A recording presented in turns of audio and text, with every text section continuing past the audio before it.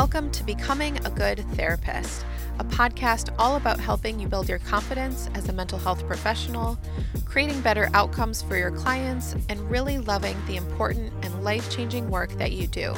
I'm Courtney Schroeder. I'm a limited licensed social worker, and I'm here to learn and grow right along with you as I share the lessons, tools, conversations, and steps that I'm taking that are helping me become a good therapist.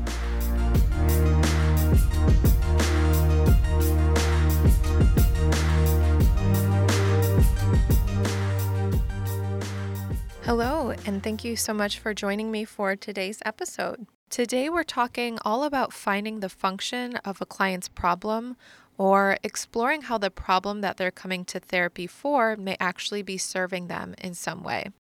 I think in the mental health field, this is an idea that continues to become more common, and we're embracing the compassionate approach that doesn't see certain feelings, thoughts, or behaviors as simply wrong, but as important clues that something deeper is going on.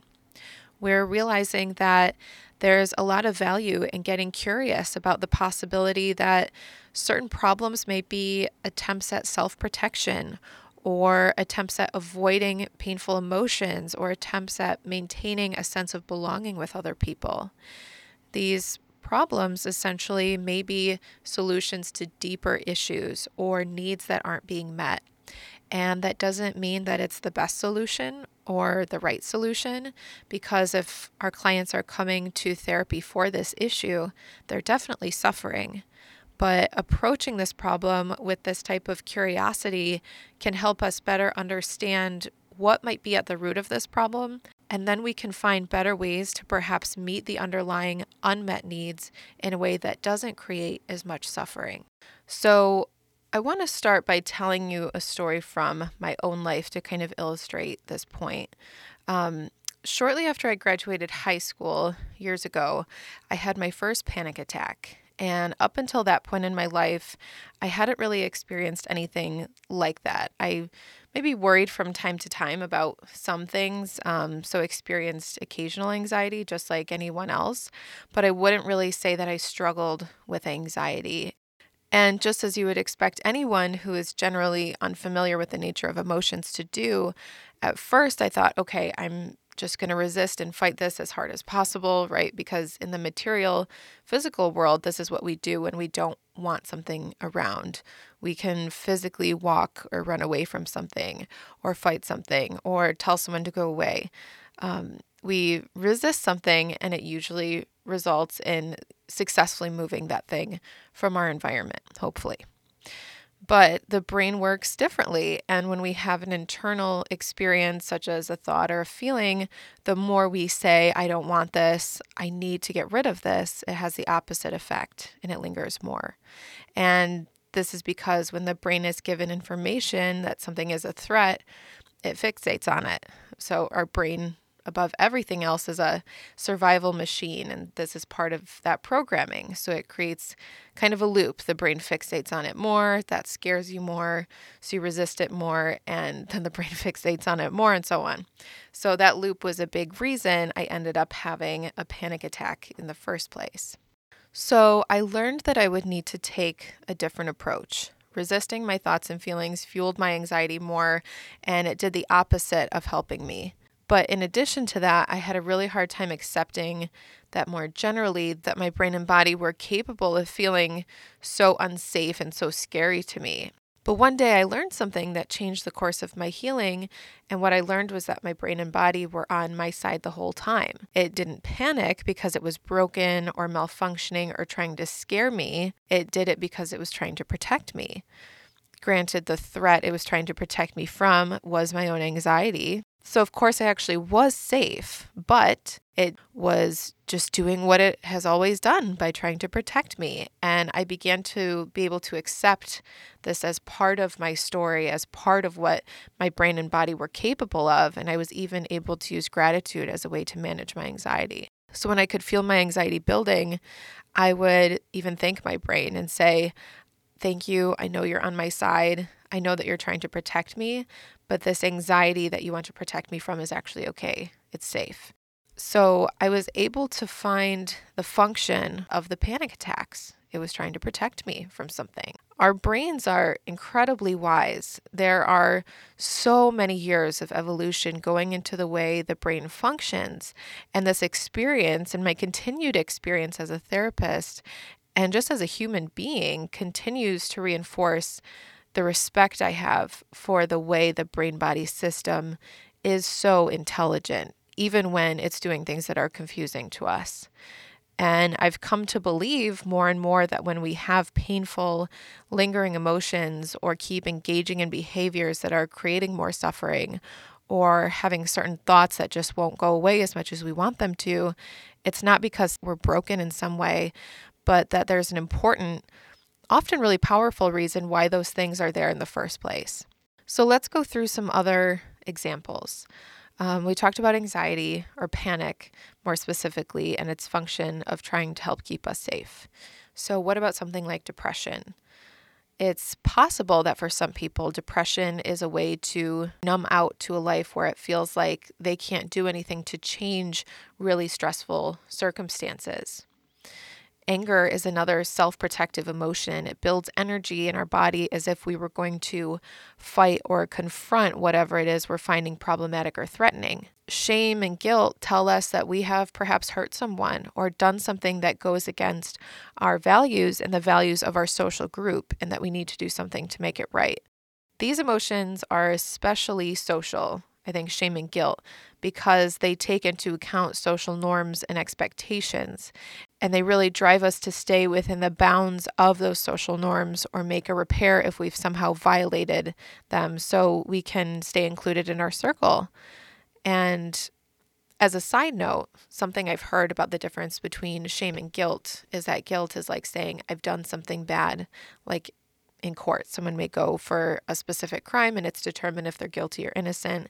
And shame is more of, I am bad as a person.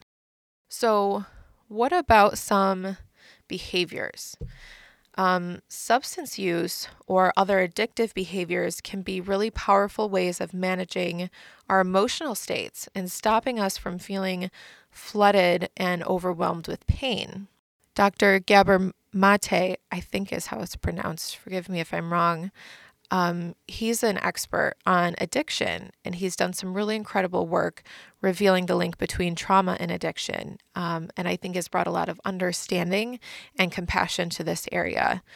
There's a 10-minute video on YouTube where he talks about the link between childhood trauma and addiction that is really powerful, and I can link that in the show notes for anyone who might be interested in that. Another example is self-harming. So on the surface, this might appear to be purely destructive, but what may be really going on is that someone is struggling with really overwhelming emotional pain and find that the only way to not feel so overwhelmed is to create physical pain. Another example is creating conflicts or distancing ourselves from loved ones who we really do truly feel connected with or attached to, even people who treat us lovingly. And so this is different than having boundaries and healthy distance from friends or family who mistreat us. But what about when things are going well and you pick a fight with your mom or maybe your partner? And this could be trying to protect us from being hurt, especially if we have been hurt by someone before when things were going well. It can be a way to avoid uncertainty, and rather than risk the possibility of suddenly losing a loving connection, deciding it would be better off to disrupt it now. Of course, then we have the realm of thoughts as well. What could be the function of thoughts that create more suffering? So when we're thinking about exploring the function of certain thoughts, just like in the case of emotions or behaviors, we're focusing on ones that come up again and again and cause distress, things that we might go to therapy for. Not every thought we have is necessarily going to have a deeper function that needs to be uncovered. Our brains are always thinking, and there's a lot of value in learning to be mindful of our thoughts and being able to let certain thoughts come and go. Mindfulness is a really great skill to develop that many people find very beneficial for their mental health. So I just want to be clear that I'm not saying every thought needs to be analyzed for a deeper meaning. What I'm talking about is those repetitive thought patterns that come with a strong emotional charge that we find ourselves getting stuck on again and again. So, one example of this might be self-critical thinking, a lot of self-judgment. Being internally critical of ourselves may, ironically, be a way for us to protect ourselves from feeling shame. We might believe, maybe unconsciously, that if we can be critical of ourselves now, we might be able to avoid doing anything that could invite criticism from other people in the future.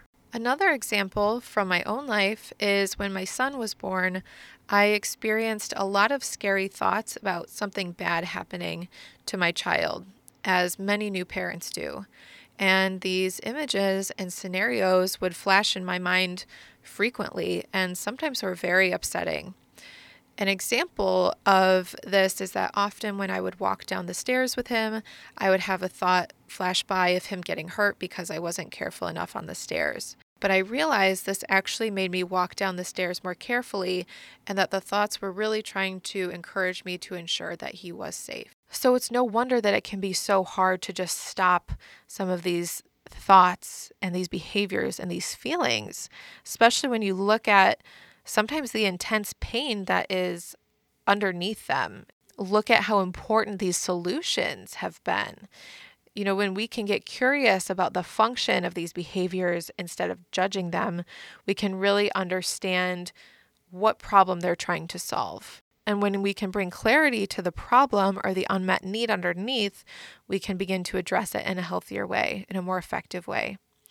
Something I've learned in my own supervision is that you really can't take away someone's defense without giving them another option. So some other solutions might be educating on distress tolerance or providing other emotion regulation tools, especially for someone engaging in self-harming behaviors. Dialectical behavior therapy is great for this. Processing the trauma that might be driving an addiction. Helping someone process what happened in past relationships that continues to drive them to avoid closeness with other people.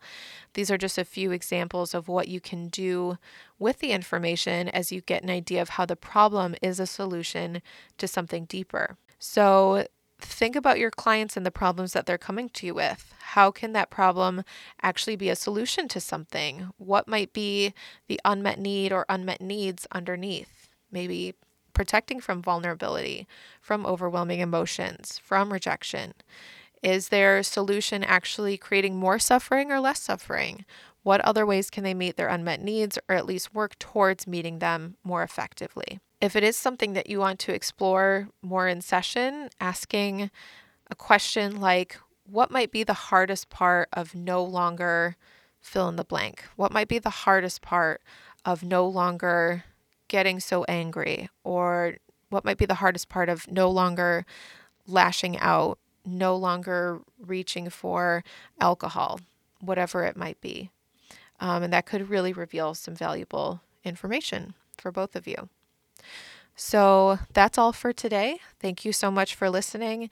If you found this episode helpful, please be sure to subscribe to the podcast and share it with someone else who may find it helpful too. If you have any ideas for topics that you would really like to see on this podcast, feel free to send me an email at courtneyschroeder.msw@gmail.com. I would love to hear your ideas, and take care, and I will see you next time. Bye.